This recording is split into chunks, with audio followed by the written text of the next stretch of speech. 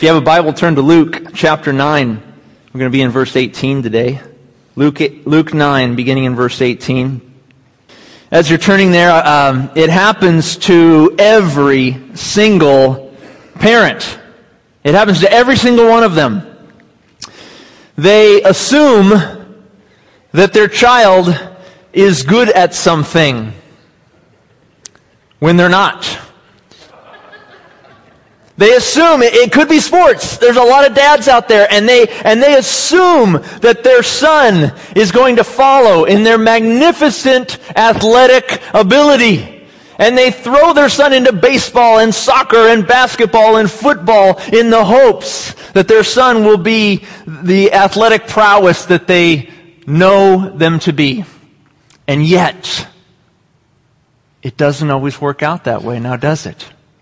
Nevertheless, the dad, as he looks upon his son, he still thinks, no, he's a starter.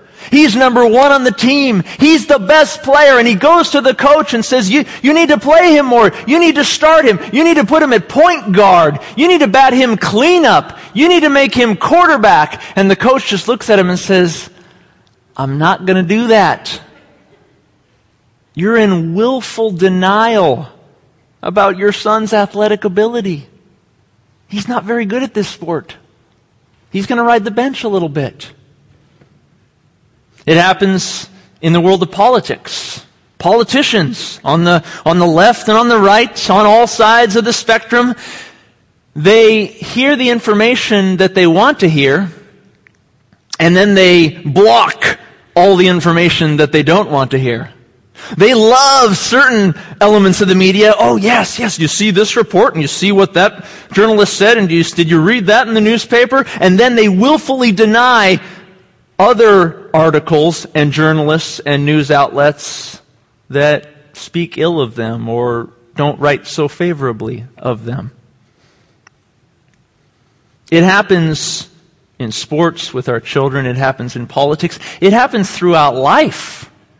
Willful denial of information that we know to be true, and yet we suppress it. And we say, I don't want to pay attention to that. My son should be quarterback, period. Even though he can't throw a ball. The title of today's message is Good and Bad Willful Denial. I've spoken about the bad. There's bad willful denial when we take information and we filter it in such a way to reach certain ends and only those ends.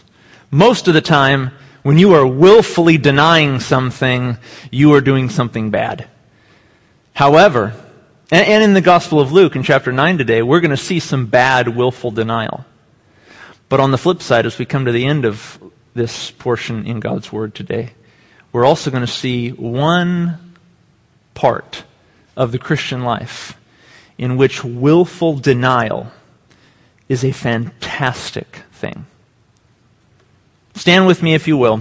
We're going to be reading from Luke chapter 9, beginning in verse 18. Luke chapter 9, 18 to 26.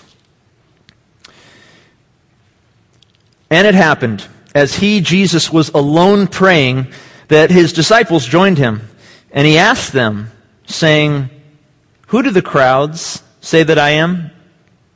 And so the disciples, they answered and said, Some say you're John the Baptist, but some say Elijah, and others say that you're one of the old prophets who has risen again. And Jesus said to them, But who do you say that I am? Peter answered and said, The Christ of God. And Jesus strictly warned and commanded them to tell this to no one, saying, The Son of Man must suffer many things and be rejected by the elders and the chief priests and the scribes and be killed and be raised the third day. Then he said to them all, If anyone desires to come after me, let him deny himself and take up his cross daily and follow me. For whoever desires to save his life will lose it. But whoever loses his life for my sake will save it. For what profit is it to a man if he gains the whole world and is himself destroyed or lost? For whoever is ashamed of me and my words, of him, the Son of Man, will be ashamed when he comes in his own glory and in his Father's and of the holy angels. You may be seated.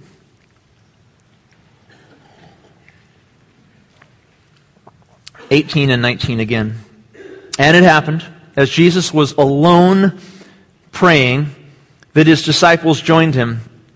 And he asked them, saying, Who do the crowd say that I am? And they answered and said, John the Baptist. But some say Elijah, and others say that one of the old prophets has risen again. We want to jump ahead real fast to the stuff that seems very substantive. Don't lose sight of the beginning of verse 18, what Jesus is doing. He is alone, and he's praying. He is alone, and he's praying. In solitude, by himself, probably off and away from the crowds, out in nature. When was the last time you prayed quietly alone, just you and the Lord? When was the last time you sought a time of being in solitude and in quietness? Now, the world is busy. South Orange County is busy, and you just started the fall season. Parents, you've just sent all your kids off to school, or you're getting school ready to go. Some of you have already gotten colds this fall. How pathetic is that? I had the sniffles a couple days ago, but thankfully it's gone. I mean, we're all of a sudden, we're in a new season. All of these changes are coming. The world's spinning a whole lot faster. Jesus found time to be alone, to be quiet, to be in solitude. In the Gospels, he does this over and over and over and over again. And we read it, and we keep going because we want to get to, well, what's the substantive conversation, or is there any good doctrine to talk? Well, look what Jesus is doing in his methods. He's pausing often, quieting his heart, being alone with the Father. Jesus couldn't get away very often, though, like this. And even here, his disciples immediately go out to find him. It says that his disciples joined him. Doesn't indicate that they joined him to pray, but as they enter into the conversation here, Jesus actually turns and speaks to them. It's not surprising, too, what Jesus says to them. And I would argue that it really does come from a place of being alone in solitude with the Father. Because when we are alone and quiet before God, we begin to get perspective. We begin to pause and reflect on our day and on the days ahead. We get perspective about what's truly important. And so it's not surprising when the disciples interrupt Jesus that his first comment to them is a very substantive question. He asks them, Who do the crowds say that I am? This who is Jesus question has been rising up in the Gospel of Luke. It's been rising up. Look, if you're holding a Bible, look at chapter 7, verse 49. You'll see that the people at the table in which Jesus was dining were asking amongst themselves, Who is this man who forgives sins? And then a little bit later on in Luke, in chapter 8, verse 25, he calms the storm. And the disciples, they look at him. He had just calmed the wind and calmed the waves. And the storm went quiet. And the disciples look upon him and say, Who is this man? The wind and the waves obey him? And then in chapter 9, this chapter presently that we're in, verse 9, Herod is questioning aloud, Who is this man? Who is this of whom I hear such things? Herod wondered. Who is Jesus? Luke is weaving a theme here in his gospel. Well, the disciples, Jesus' disciples, are actually uniquely poised to answer this question. For they had just returned from a trip all throughout Israel. They had returned at the earlier part of chapter 9. We studied it last week. They had gone out into Israel, and they had gone out with, they didn't carry anything with them, and they just went out in the power of the Spirit and with the message of the kingdom of God, and they went from town to town to town throughout all of Canaan, proclaiming the person and message of Jesus Christ. They interacted with hundreds, if not thousands of people on their journey. And so the disciples, when Jesus asked them, "Who do the crowd say that I am?" the disciples were ready for this. They were poised. They knew exactly, they had the pulse of the people of Israel. They didn't need to take a poll. They had heard it firsthand. And so they told Jesus. They answered and said to him, verse 19, "They say you're John the Baptist. Some people say you must be John the Baptist, Jesus. But other people say you must be Elijah.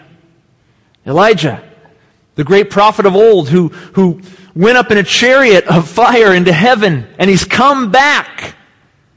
And others, they might mention other prophets too. Some say different prophets of old, that you epitomize them, that you've come back in their person or in their spirit. Well, the implications of the crowd's answers are very significant, aren't they? Think about it for just a second. In America, we're constantly taking polls, right? We take polls. Who likes the president? Who doesn't like the president? Who's gonna win in 2016? Who's not gonna win in 2016? We like to take polls all the time, especially in politics, sometimes in sports and in other areas of life, social life. We're always taking a poll.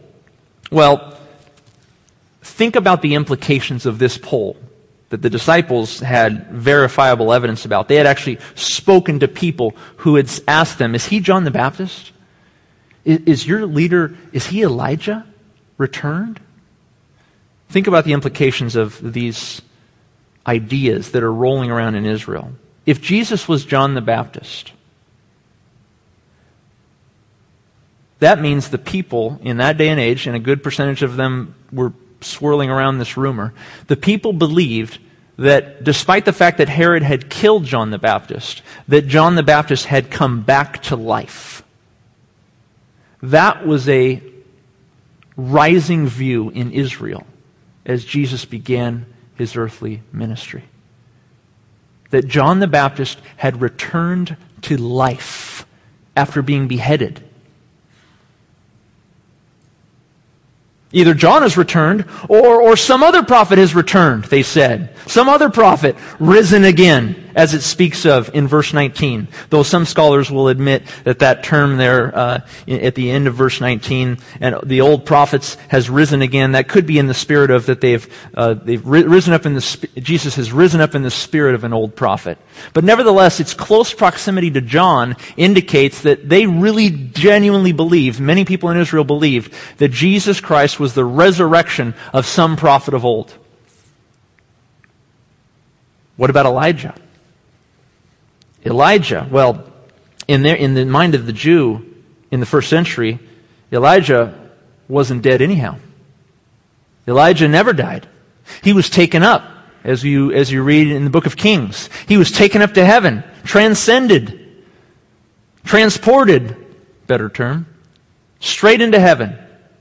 And they expected Elijah to return, because in Malachi chapter 4 verse 5, we read that at the beginning, at the onset of the end of days, Malachi, the prophet, through the word of the Lord, through Malachi, said that Elijah would come and would be a precursor to the end of days.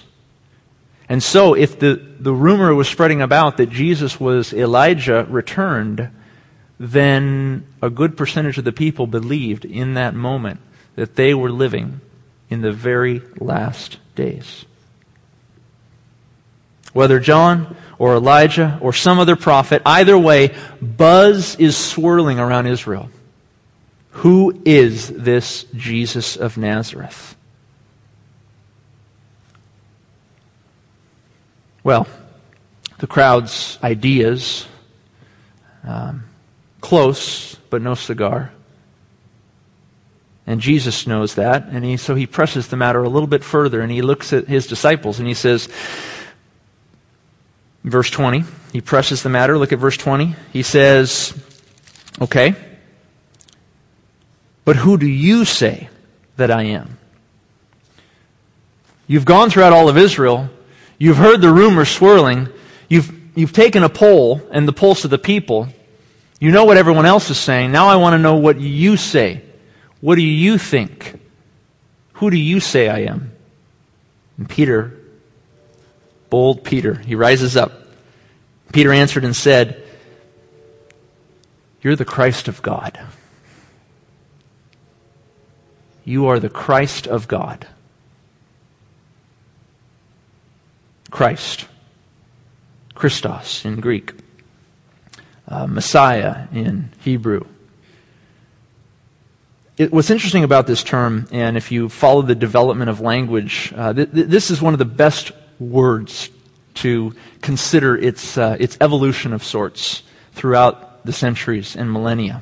You see, because Messiah, or in Greek Christos, Messiah originally was simply an adjective. Way back in the millennia before the time of Christ, Messiah was an adjective. It meant anointed. You're anointed. You have a special anointing upon you. You're an anointed person. An adjective. Over time, though, particularly during the time that the Greeks came and took a look at the Old Testament scriptures and began to translate it into Greek, which is known as the Septuagint, by the time of the Septuagint, that term, Messiah, which was an adjective, came to evolve into really a substantive noun. All of a sudden it went from merely meaning anointed to an anointed one, an anointed person. And then, over a few more centuries after that, the term began to take a little bit more shape. It went from anointed to an anointed one, in a substantive way, to the anointed one, a definitive generic term. And then even further after that, as the New Testament begins, all of a sudden, this term Messiah, and now in Greek Christos, had evolved from an adjective to a substantive noun to a specific, the anointed one. All of a sudden, it had culminated, if you will, into a term that definitively described, specifically and individually described, the hoped-for anointed one of Israel. Speaking of one individual that Israel was looking forward to. And by the time of the New Testament, and by the time of Paul's writings, Jesus, the Christ of God, the Messiah of God, that term had come full swing to epitomize the person of Jesus Christ. So when Peter says, you are the Christ of God, he is saying that Jesus, you are the Messiah, the Christ, the Savior, the hoped-for one of Israel, in whom all of these people have been waiting for. Sent from God to deliver our people. You are the Christ of God. Well, it's here that the gospel writers take very different turns. Right in this moment, at this juncture in the story. At this juncture in the story, Matthew veers off over here. And in Matthew chapter 16, as he describes this story, Matthew begins then to describe Jesus' response to Peter. And when Peter says, you are the Christ of God, Matthew says that Jesus turned to Peter and said, Well done, Simon Bar-Jonah, for this has not been revealed to you through flesh and blood, but by my Father who is in heaven. And then he goes on in Matthew to extol Peter and to lift him up and to say, Peter, because of this, you will rise up and you will be one of the great leaders of the church, which is about to be born as a result of my kingdom and my ministry here. Peter, you will rise up and you will be the rock of the church. Well, that's Matthew's, how he kind of deviates at this point in the story. Luke pivots in a slightly different way. They're describing two sides of the same coin, same story, but they're just looking at it from slightly different angles. In Luke, we see Jesus say something considerably different. We see Jesus telling Peter and the disciples to be quiet. Look at verse 21. Verse 21. Peter has just said, you are the Christ of God. A great confession. And Luke narrates in verse 21, and he, Jesus, strictly warned and commanded them to tell this to no one, saying, the Son of Man must suffer many things and be rejected by the elders and chief priests and scribes and be killed and be raised the third day. Verse 21, it says, Jesus strictly warned and commanded them. Literally in Greek, he commanding, he ordered them. It's a very emphatic set of verbs there. He says, under no uncertain terms, you are to be quiet about what you just said, Peter. Peter has just called him the Christ of God, the Messiah. You are the hoped-for, awaited one, the anointed of God. The Messiah has come, and Jesus says, be quiet. Don't tell anyone. Well, why the silence? That's a question throughout all the synoptic gospels. Why the silence? Why does Jesus shush the disciples? Peter. After indicating in Matthew, by the way, that he extolled Peter for that statement. So he extolled him, and then later on he silenced him at the same time. Well, why the silence? Well, neither the crowds nor the disciples fully comprehended who Jesus was. They all, and many of you know this, but for some of you that don't, they all in that day and age, disciples, crowds alike, they were all expecting a triumphant Messiah. They were expecting a Messiah who would be king of Israel. A man of great military prowess. A crusader who would overthrow Rome, overthrow Caesar, overthrow the Herods, restore the kingdom to Israel. And that was not Jesus' mission. At least not on his first coming to earth. That was not his mission. Jesus' mission was a lot different than that in his first advent. And he speaks of it here for the very first time in the Gospel of Luke. He speaks about the kind of Messiah that he is going to be. And he says in verse 22 that the Son of Man is not going to act in a way that you wanted him to, Peter and disciples and crowds. The Son of Man, the Messiah, the Christ of God, is not going to act as you expected him to, Jesus describes. He says, instead, the Son of Man must suffer many things. He must be rejected by the elders, chief priests, and scribes. He must be killed and raised the third day. Here again is where Matthew pivots from Luke. Matthew, right after this statement, pivots to what? Anybody remember? What does Peter do? What does Peter do right at this moment as Jesus says, no, the Son of Man is going to suffer, be rejected, be killed, and rise again. Peter rises up and says what? Not so, Lord. He says, you're not going to do that. Read it in Matthew 16. You're not going to do that. That's ridiculous. That's not what Messiah does. That's not what Christ does. That's not what the Christ of God does. Matthew pivots at this juncture in Matthew 16. He pivots over to Peter, rebuking Jesus, right after Peter called him the Christ of God. And Jesus turns to Peter and says what to him? Get behind me, Satan. Wow. Right after extolling Peter, he puts Peter in his place. Get behind me, Satan, for you are not mindful of the things of God, but the things of men.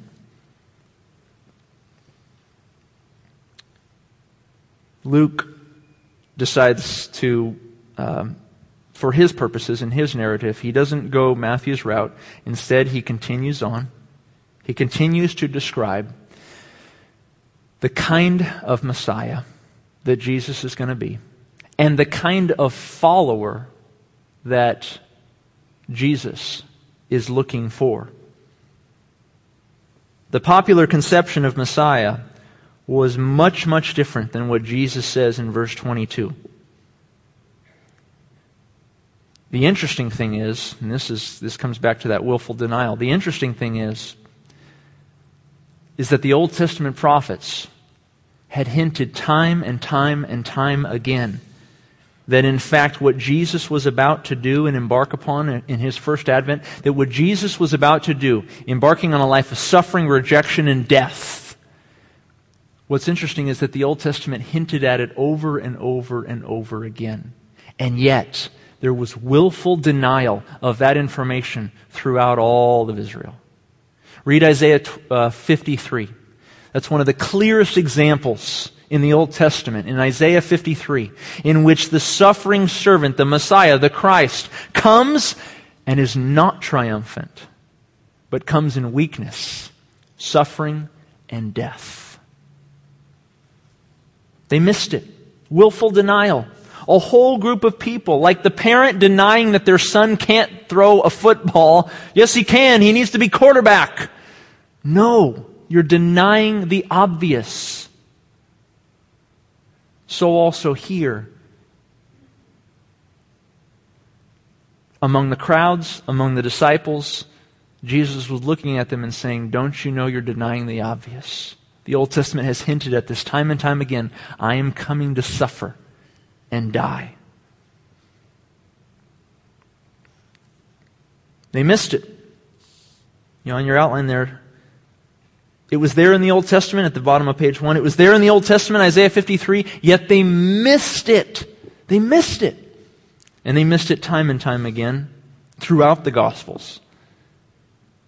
And I ask us in our generation, if they missed it, if the Jewish people missed it, having the oracles of God, having the Old Testament right in front of them, having the prophets to literally look upon and see, having stories from their grandfathers and grandmothers about Jeremiah and Isaiah and the prophets of old, having heard it all and having looked at Jesus face to face, you wonder, how in the world do they miss this? How in the world do they overlook these portions of Scripture? We wonder aloud, how did they miss it? And yet I ask us, well, if they missed it, if that generation missed it, what are we missing? Because I don't know about you, but my grandparents didn't tell me about stories in which they physically were with the prophets of old. I have to rely on the Word, and thankfully I can rely on the Word of God. But I didn't have eyewitness testimony passed down through my family. I didn't have Jesus standing before me. I didn't see John the Baptist doing what he did in the Jordan, and they missed it. They had all the information and missed it. How much more so might we be missing something? What is our generation missing? You know, sometimes we approach the Word and we think, I think I've covered it all. I think I've got it all down. I think I've got my theology in a nice, tight little box. It's been wrapped up nice. It's got a bow on it, nice and tight. I think I'm done. I think I figured it out. No way. You don't have a clue, and neither do I, about the things that we might be missing. When you read Scripture, look for what you're missing. John Varela, you hear John? I know you were here. I saw you somewhere. He might be with the kids right now. John Varela pointed out something to me that I missed. We were talking about the Christians in Iraq. And we were talking about the horrible plight of the Christians in Iraq, how they're running for their lives from these Muslim extremists. And we were just lamenting the plight of those people and how awful it is. We were talking about how they're dying. They're crucifying some of them. They're beheading Christians in Iraq and Syria and in other parts of the Middle East. People are being beheaded regularly. And John pointed out to me, he says, you remember in Revelation 20? And I said, yeah. He said, remember in verse 4? And I opened it up, I'm looking at it, yeah. He says, read what it says there. And we read it together.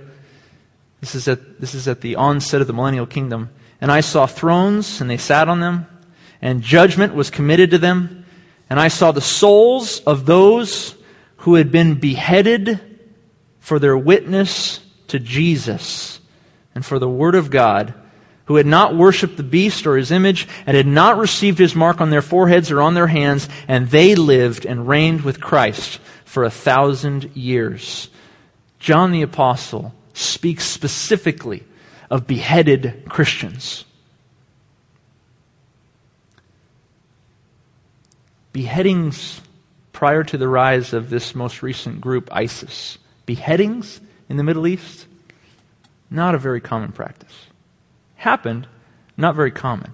For John the Apostle to pull this out as an aspect that he saw in his revelations, for him to point out that he saw those who had been beheaded for their testimony of Christ, for him to pull that out and write it down in the Word of God means that this must have been a substantive group of people. This must have been something that stood out to John the Apostle. And so also John Varela, my friend, pointed out to me, and I had overlooked it. He said, I wonder if these beheadings are going to increase with greater frequency and be a precursor toward what we read about in Revelation 20, verse 4. I missed it. I think you might be right. What are we missing? That's just one example. That's just one example in Scripture where you overlook it so fast and you miss what God is trying to teach you. Let's pray for those Christians in Iraq, folks. In our bulletin today, if you will read it after the message, we have a persecution alert about those Christians. Take that home. Read it. Pray for them. What are we missing? If we are to become the most effective witnesses that we can be for Jesus Christ, we must consider the whole counsel of God, poring over Scripture so as not to miss anything, reading the Word, and letting the Word read us so that we don't miss what God wants to say. The disciples needed to understand who Messiah really was and what He would do before they could effectively proclaim Jesus as the Christ of God. And so Jesus quieted them. He said, be quiet until you learn this about me. Be quiet until your orthodoxy, your doctrine is correct. Usefulness in God's economy requires good doctrine. It requires orthodox thinking about Jesus and about God's plan. It requires good doctrine to be useful to God, but it also requires something else. It requires not just orthodoxy, but orthopraxy. That is to say, good practice, right practice. And that's what Jesus addresses next. Look at verse 23. Verse 23. And then He said to them all, after having spoken about His suffering and death, He says, and these are the kinds of people that I'm looking for in my world, Jesus says. And then He said to them all, if anyone desires to come after me, let him deny himself and take up his cross daily and follow me. For whoever desires to save his life will lose it. But whoever loses his life for my sake will save it. For what profit is it to a man if he gains the whole world and is himself destroyed or lost? For whoever is ashamed of me and my words, of him, the Son of Man, will be ashamed when he comes in his own glory and in his Father's glory and of the holy angels. Orthodoxy, know who I am, Jesus says, and then you can be a good witness. But with that, orthopraxy, good practice, good discipleship. And this is what he speaks to now in verse 23. And let it be said, at the onset of verse 23, this is so important, because how often this gets miscommunicated, preached poorly, very poorly. Let it be said at the onset of verse 23 that this is not a prescription for how to become a believer. Verse 23 is a prescription for how to be a disciple of Jesus Christ. Not for how to enter the kingdom of God, which comes by faith, but how to go on to a life of maturity and discipleship and wholeness and completeness in Christ. Jesus has already given another prescription for eternal salvation and to become a believer. He gave that in places like Luke 7 verse 50. When he told the woman who had just bathed his hair in precious ointment, he looked upon her and said, "Your faith has saved you." It was her faith that saved her. He said in Luke 8 verse 12 that the reason the devil takes away the gospel from the soil is because he doesn't want people to look upon the gospel and believe it and be saved. So Jesus has just said twice in a very short amount of time prior in Luke that the way to be saved eternally, to become a believer, is to have faith in Christ, to believe the gospel. The condition for becoming a believer is perhaps most clear in the Gospel of John, in which it says time and time again, "Whosoever believes in Christ has eternal life." John 3:16. Being a believer and being a disciple are not the same thing. We should not conflate the two. Luke 9:23 and John 3:16 are not the same thing. We become a Christian the moment we believe. The moment we believe in Christ. We become a disciple through ongoing, day-by-day process. We become a Christian and pass from death to life the instant we believe, John 5:24. We become a disciple through much time, practice, and discipline. We become a Christian and receive the peace of God the moment we are justified by faith, Paul says in Romans 5:1. The moment, instantaneous.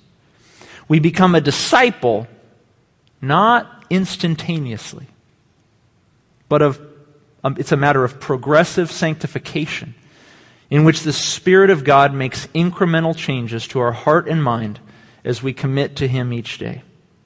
So the order is clear. First, we believe and experience salvation, life that can never be lost, and then, in response to that salvation, looking at that salvation, seeing what Jesus did for us on the cross and the suffering that He endured for us, witnessing that and what He did for us, we go on in motivation to a life of discipleship, taking seriously the path that our Lord took for Himself.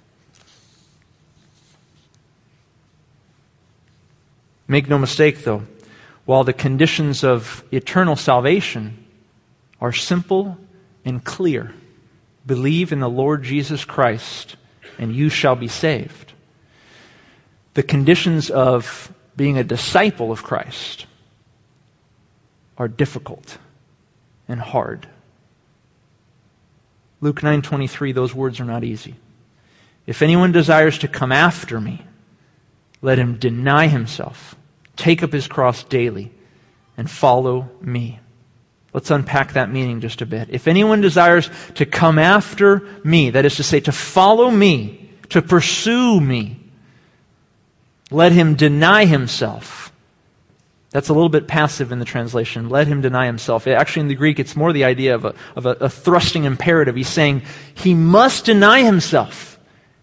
This person, whoever wants to follow me, they must deny themselves. What does it mean to deny yourself? It means to give up your will, to give up your demands for how you conduct your life, to give up your demands for how you want others to treat you, to not be self-centered or self-focused, but to be selfless, putting yourself absolutely last.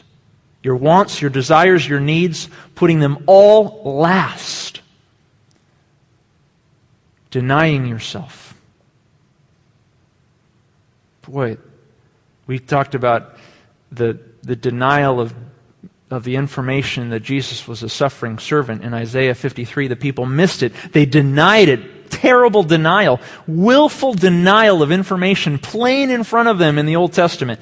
And here Jesus says, here's the good denial. Here's the good willful denial. Deny you. Deny yourself. You want to deny something, don't deny my word. Deny you, your will, your selfishness. And take up your cross. Take up your cross daily. To the ear of the Jew and the Greeks that would later hear it, these words were crazy.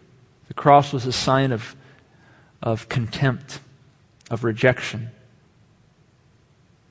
unclean, criminal. At minimum, the cross meant rejection of the world. At maximum, it meant physical death due to treason, criminality. Jesus says, take up your cross on a daily basis.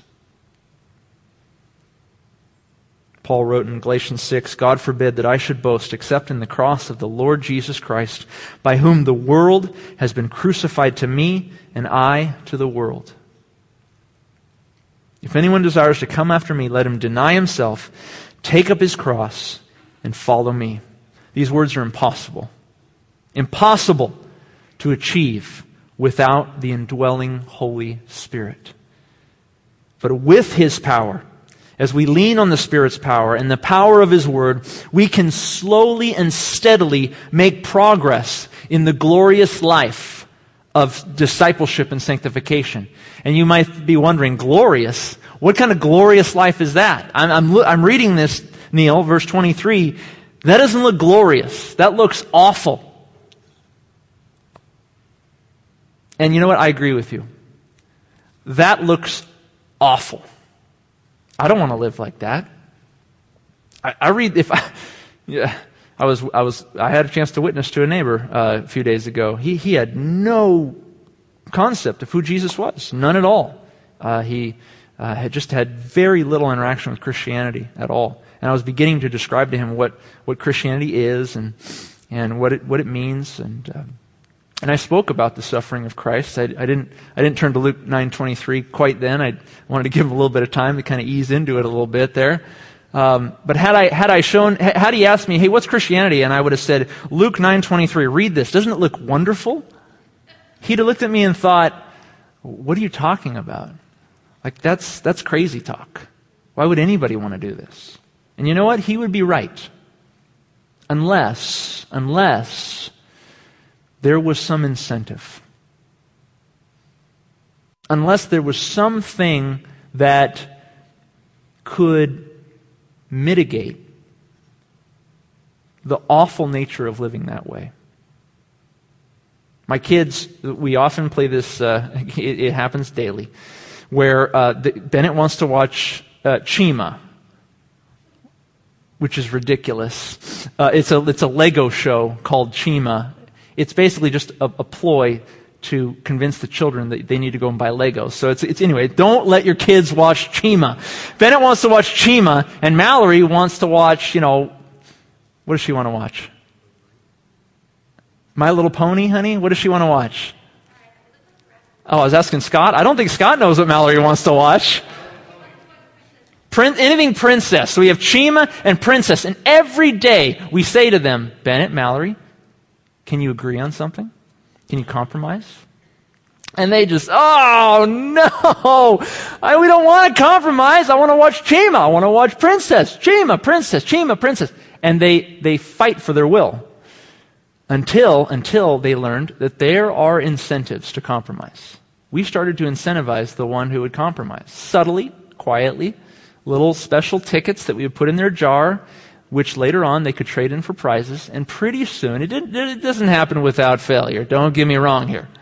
But one of them remembers, there might be an incentive if I put my sister first. There might be an incentive if I put my brother first. And they begin to learn to work together and to deny themselves and put the other first. Well, Luke 9:23, that's an awful way to live, unless there's an incentive. And there is. Look at verse 24, 25, and 26. We close out with these verses. Jesus says, "For whoever desires to save his life will lose it. But whoever loses his life for my sake will save it. For what profit is it to a man if he gains the whole world and is himself destroyed or lost? For whoever is ashamed of me and my words, of him the Son of Man will be ashamed when he comes in his own glory and in his Father's and of the holy angels." You say, are there incentives here? Yes, there are. There's one negative incentive and there's one positive incentive, and they're clear as day. The first, a negative incentive. Jesus says at the onset of verse 24, "Whoever desires to save his life will lose it." This is one of the greatest paradoxes of all time. My father-in-law would call this a paradox principle. Incentive number one, write this down in the back of your outline. The self-obsessed life ends in destruction, loss, and shame. The self-obsessed life ends in destruction, loss, and shame. There is a sense of inevitability here, Jesus says in verse 24. Complete inevitability. If you are self-willed, if you're egocentric, you will lose. You try to save your life as it is, your egoistic, self-centered, self-focused life, you will lose it. He goes on to say, you'll be destroyed. You'll be ashamed. It's inevitable. That's a negative incentive. Looking upon it, you see that and you go, I don't want that. I don't want to be destroyed, experience shame, experience loss. For the unbeliever, such destruction includes their very condemnation. Hell. That's their destruction. When Jesus returns for the great white throne judgment in Revelation 20, verse 11. You can read about it on your own. Don't just think this is just for the unbeliever, though. This is for the believer, too. Not danger of hellfire, mind you. But destruction in Greek is a term that's often used to describe not only the fires of hell, but also earthly loss and earthly decay and reaping what you sow in this life and in the life to come, by the way. For the believer, such destruction is described in places like 1 Corinthians 3, verses 11 to 15, in which the believer's works are tested by fire and are found wanting, and they burn up. But what does Paul say about that person? He says such a person will be saved, yet so is through fire.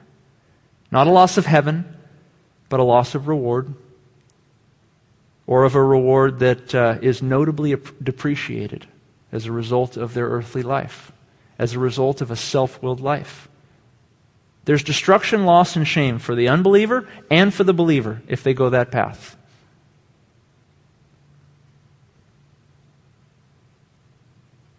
Incentive number 2, a positive incentive, is given at the end of verse 24.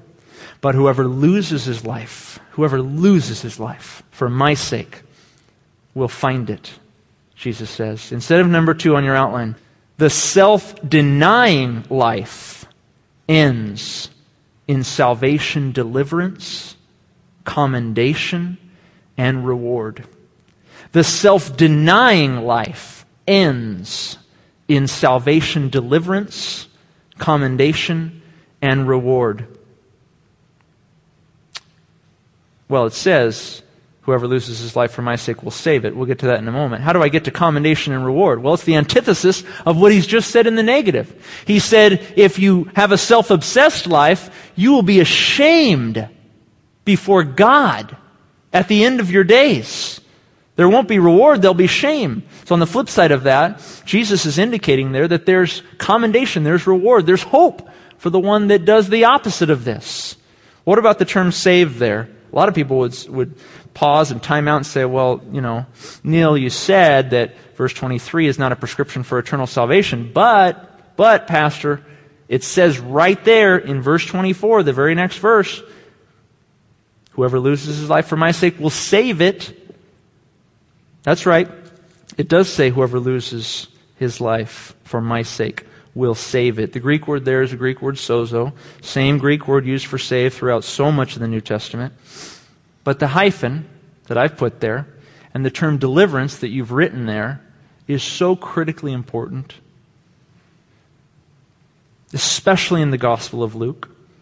We've already made mention of it. I'm not going to go back to previous portions of Luke. We've already made mention of the fact that that term sozo, saved in the Gospel of Luke, has a wide variety of meanings. It can mean eternal salvation. It can mean blessing. It can mean health. It can mean rescue. It can mean deliverance. And one New Testament scholar, Frank Turk, argues, he's done a comprehensive study of the term sozo in the New Testament. He's identified 109 different uses of the Greek word sozo, meaning saved. And in his assessment, Turk argues that over 60% of the time, 60%, the majority of the time, when the Greek word sozo is used, it doesn't merely mean eternal salvation, but that it goes on to mean earthly deliverance, health, blessing, hope,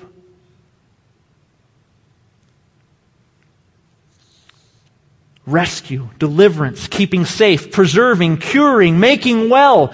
So often when Jesus heals someone, it says that they're saved. They were saved. They were rescued. They were delivered. And so here in the context of Luke 9:24, Jesus is not speaking again of the fires of hell in verse 24. He's not suggesting that this is the prescription to avoid hell, that you must deny yourself in order to avoid the fires of hell. Whoever loses his life for my sake will save it. You must lose your life or else you're not a Christian. It's not what Jesus is saying here.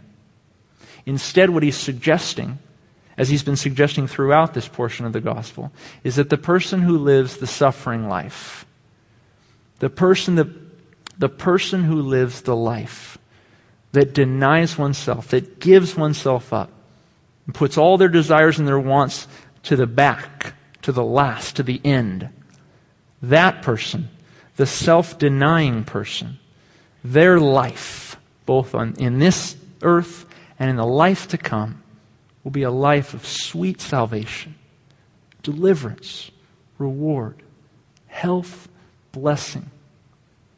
And yes, of course, eternal life. But that's a given to all who believe in the Lord Jesus Christ as their Savior. But going on to a life of discipleship, if you want an abundant experience of everlasting life, Jesus says, I've come that they might have life and that they might have it more abundantly. If you want the abundant life, Jesus says, here's your incentive. Here's your incentive for living the life of Luke 9:23. If you don't, your life will end in destruction, loss, and shame. Guaranteed. If you do, deny yourself. You will experience salvation, deliverance, commendation, and reward. Let's pray. Heavenly Father, Lord, we want to willfully deny something. We want to deny ourselves. We don't want to make the mistake of those in ancient Israel who denied your word, who missed it, missed a huge portion of the person of who Messiah was going to be. We don't want to make that mistake, God. We do not want to willfully deny your word.